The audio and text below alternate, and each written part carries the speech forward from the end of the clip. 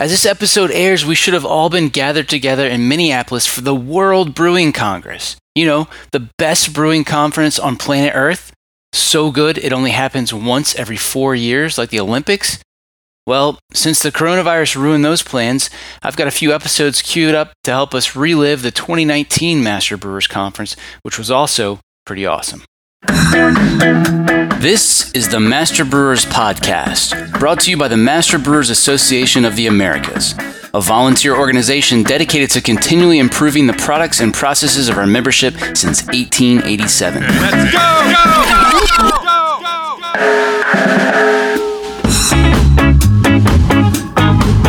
Master Brewers brings you interviews with the industry's best and brightest in brewing science, technology, and operations.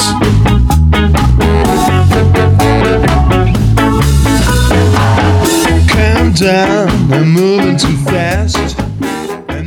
This Master Brewers podcast is proudly sponsored by Hopsteiner, a global leader in the hop industry focused on quality, sustainability, and innovation in new hop varieties and hop products. Contact our brewery sales team to provide you with the hop-related tools you need to craft your next great beer. For more information, visit hopsteiner.com. Additional support provided by Get to know Proximity Malt.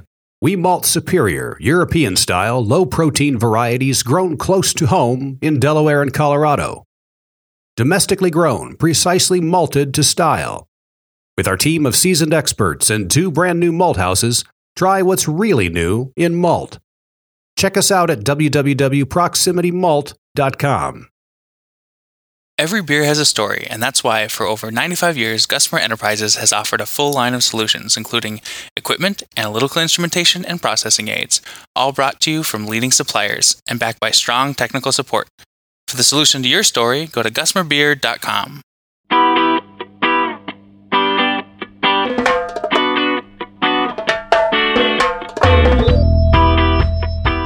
This material is not the same as a fresh hop material.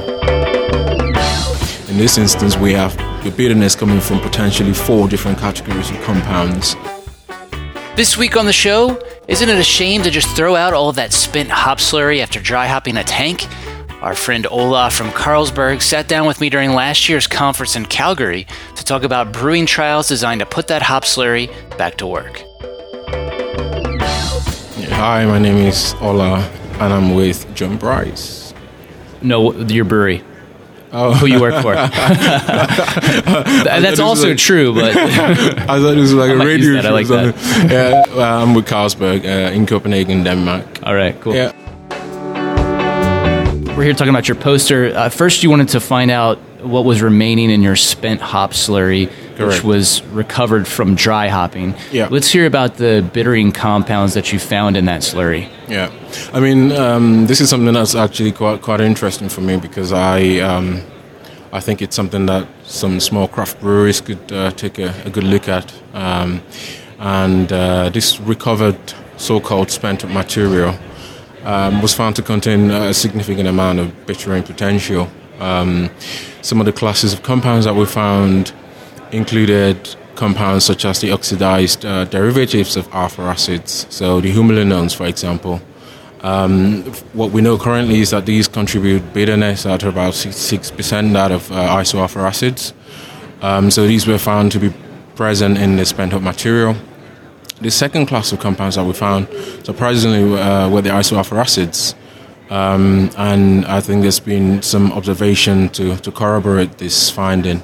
The way I interpret this finding is that it's very clear that when, as brewers, we had a lot of hops into the beer in order to extract oils from the hops, the reaction is not a one-way reaction, it's a two-way reaction.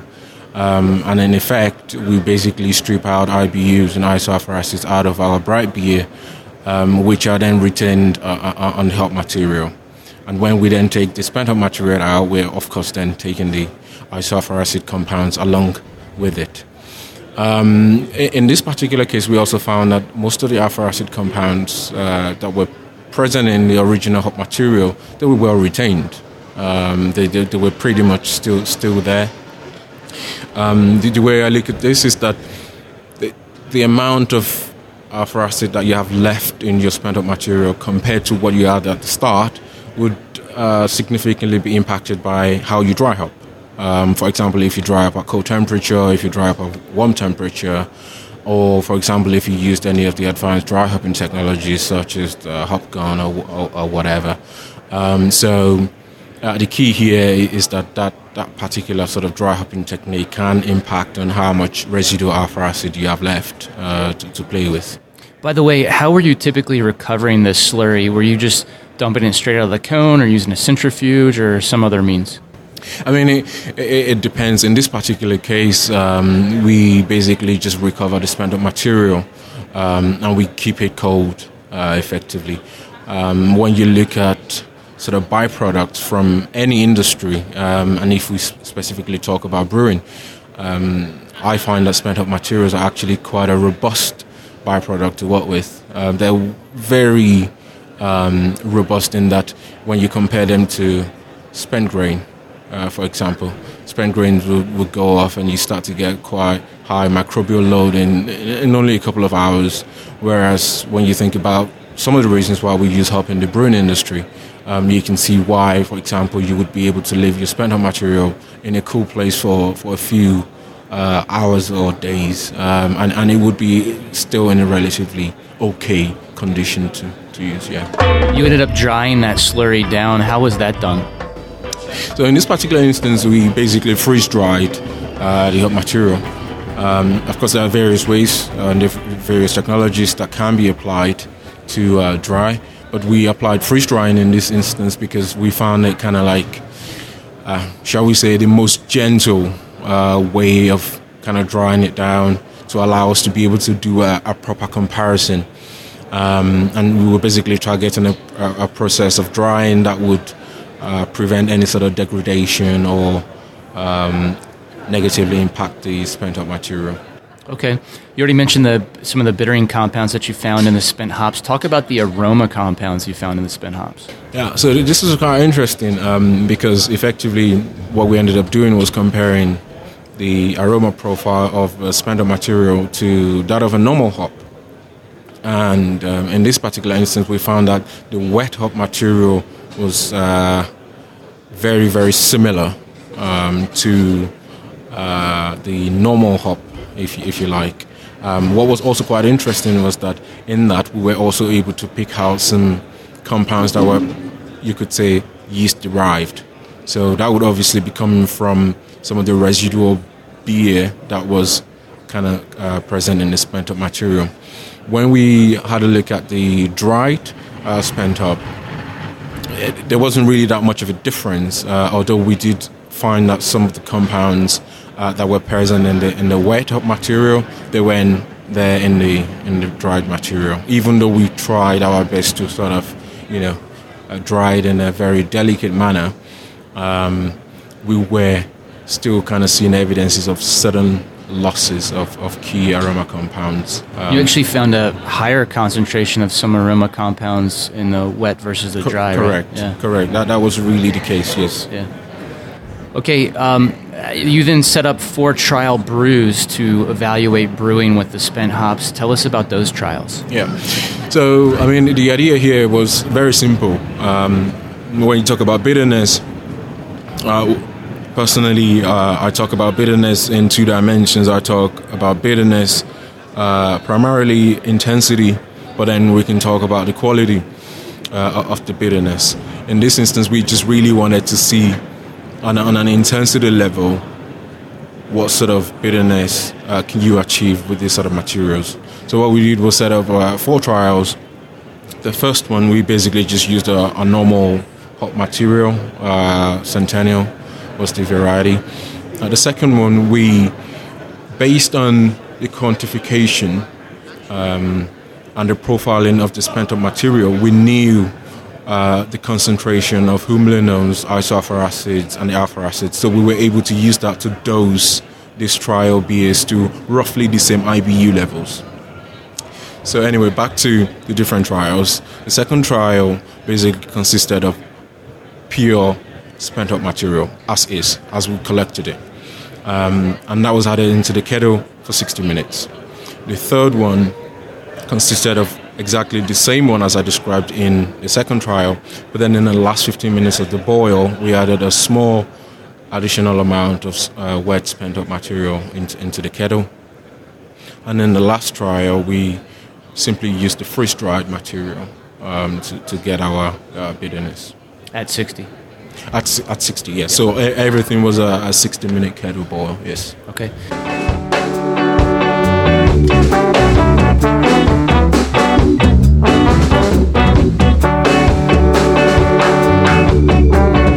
Coming up. For example, when you take tea, in some parts of the world, green tea would be brewed initially in hot water, and that first brew will be discarded. And it's actually the subsequent extractions that are kind of kept. I'm John Bryce, and you're listening to the Master Brewers Podcast from the Master Brewers Association of the Americas.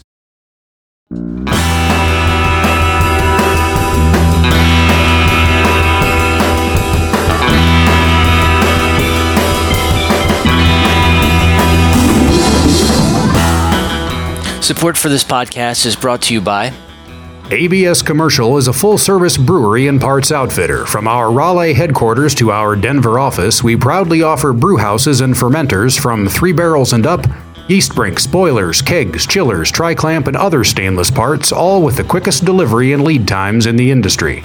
Learn more at abs-commercial.com or call 877-BREW-ABS. ABS Commercial. We are brewers.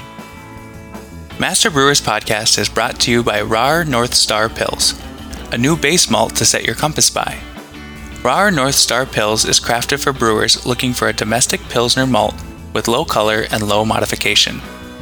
North Star Pils carries overtones of honey and sweetbread, supported by flavors and aromas of hay and nutty character. Suitable for any beer style, but particularly craft-brewed versions of classic lagers. Let RAR North Star Pils guide your craft by visiting bsgcraftbrewing.com or contact us at 1-800-374-2739. Additional support provided by Brew Monitor from Precision Fermentation live streams data from your active fermentations, allowing you to remotely track dissolved oxygen, pH, gravity, pressure, temperature, and conductivity from any smartphone, tablet, or PC.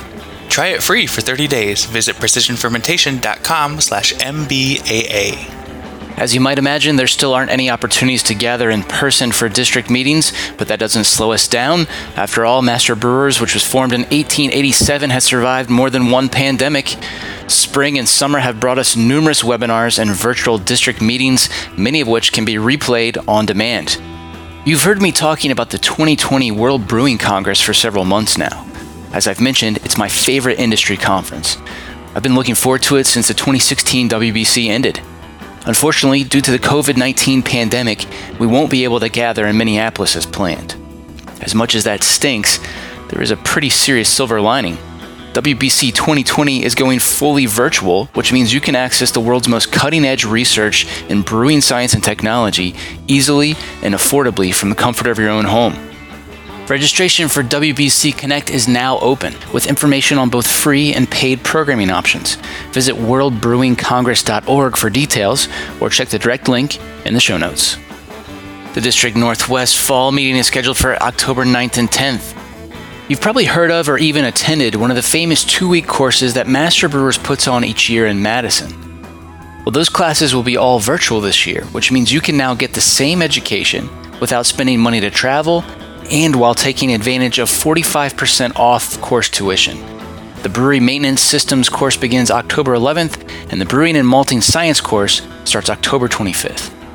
The Master Brewers Podcast Working Group still needs representation from a few more districts. Look for details in the Master Brewers Communicator or go to masterbrewerspodcast.com/working group. Now back to the show.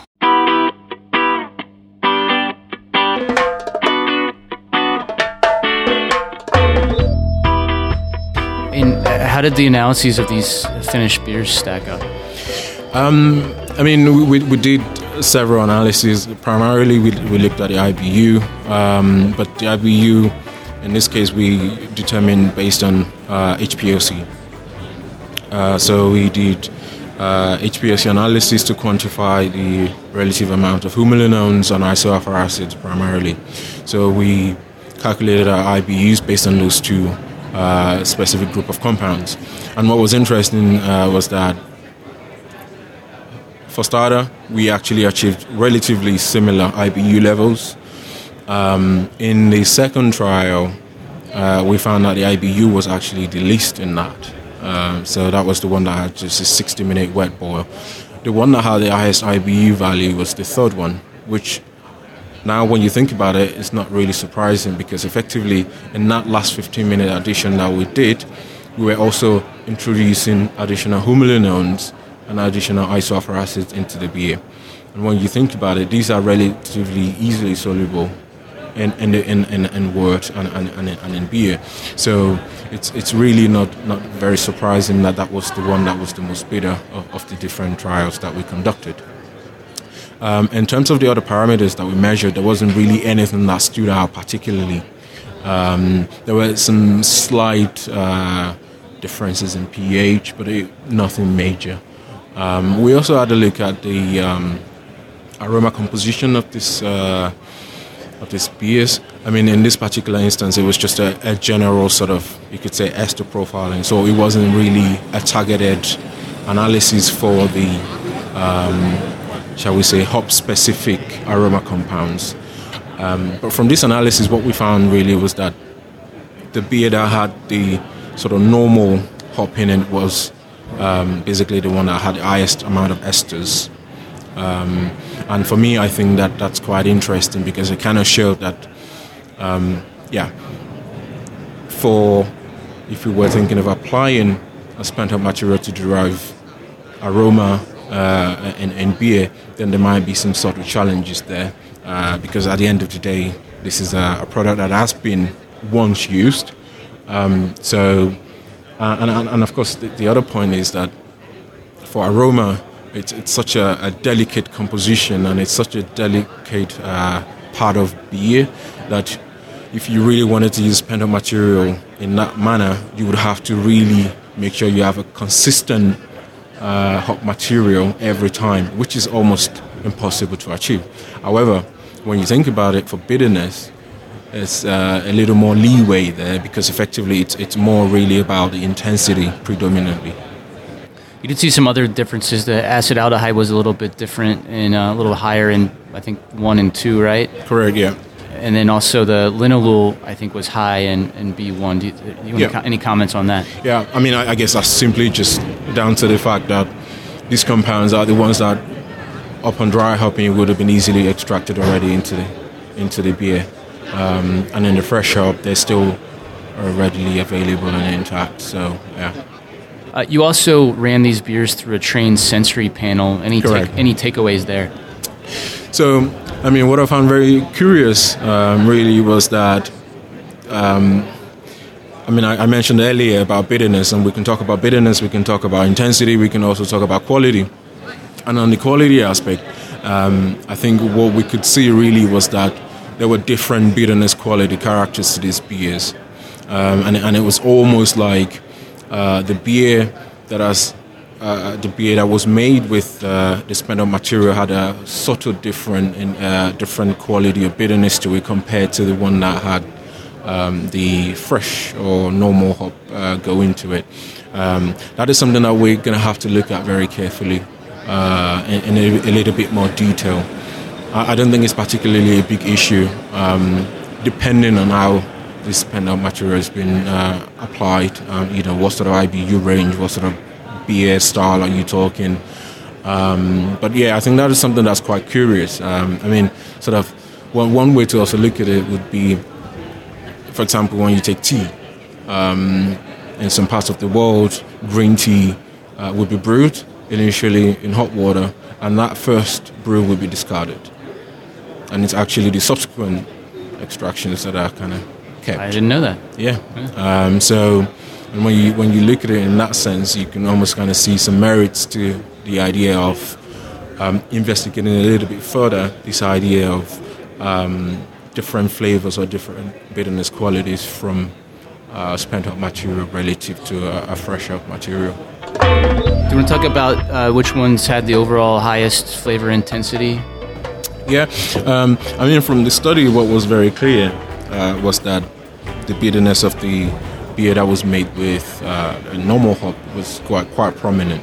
That was quite obvious, and you also had that beer coming out as the most hoppy of the lot. What was also quite interesting then was when we compared the second trial, which had just a 60-minute addition, and the third one, which had the 60-minute addition and then the last 15-minute addition. It was quite clear that additional addition in the 15 minutes had quite a significant impact on how that beer was perceived on the sensorial level.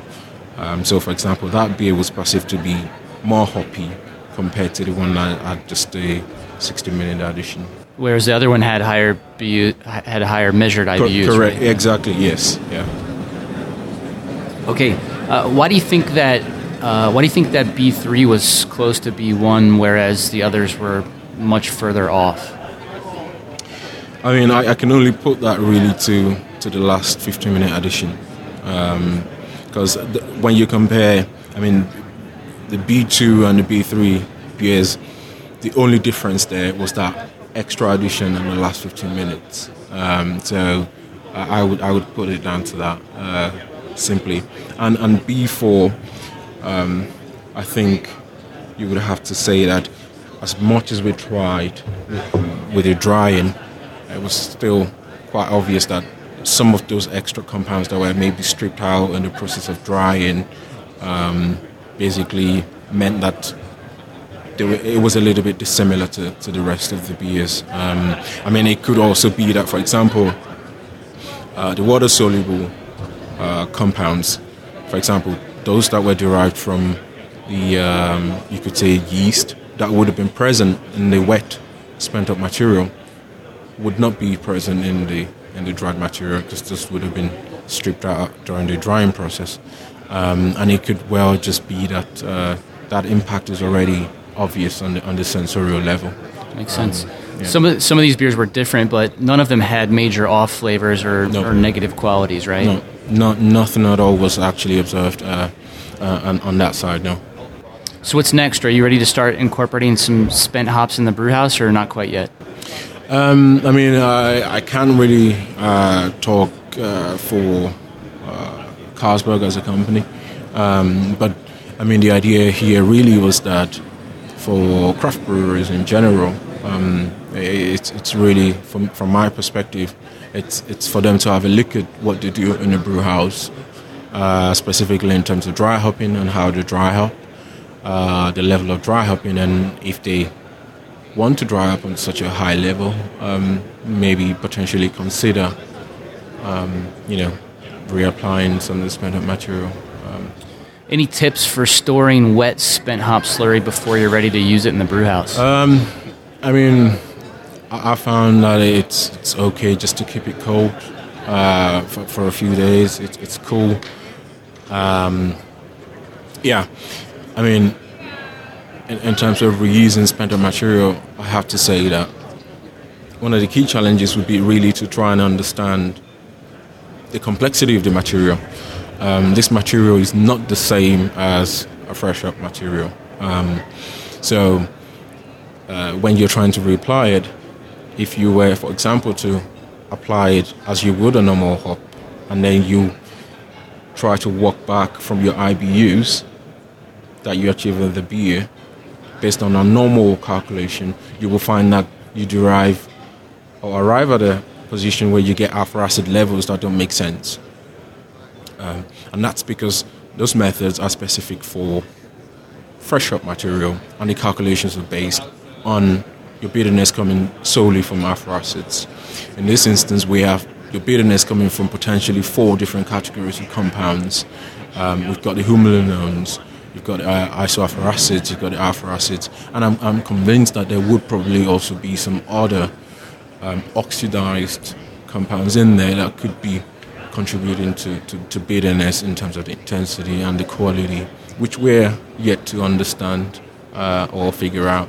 So I think, my advice really would be for anyone who will consider doing this not to treat the material just as a normal hot material, both in terms of calculation and in terms of dosage.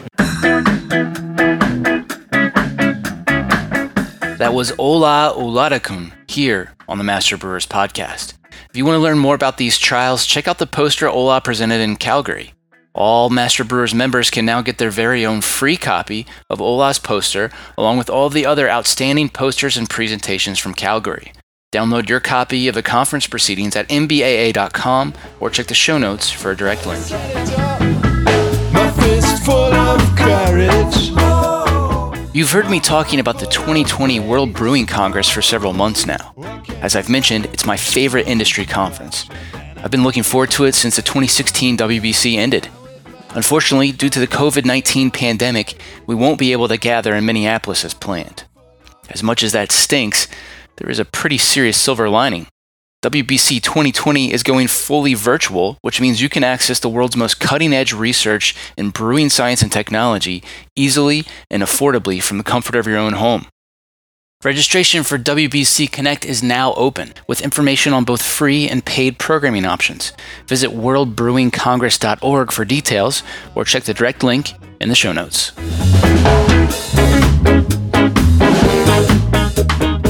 Are you enjoying the Master Brewers Podcast? Let me tell you about a simple way you can help us keep making more. Take a minute to thank our sponsors. There's no way we could produce this show without generous support from sponsors like Hopsteiner, ABS, Proximity Malt, BSG, Gussamer, and Precision Fermentation. So please, let them know you heard their message on the Master Brewers Podcast and that you appreciate their support.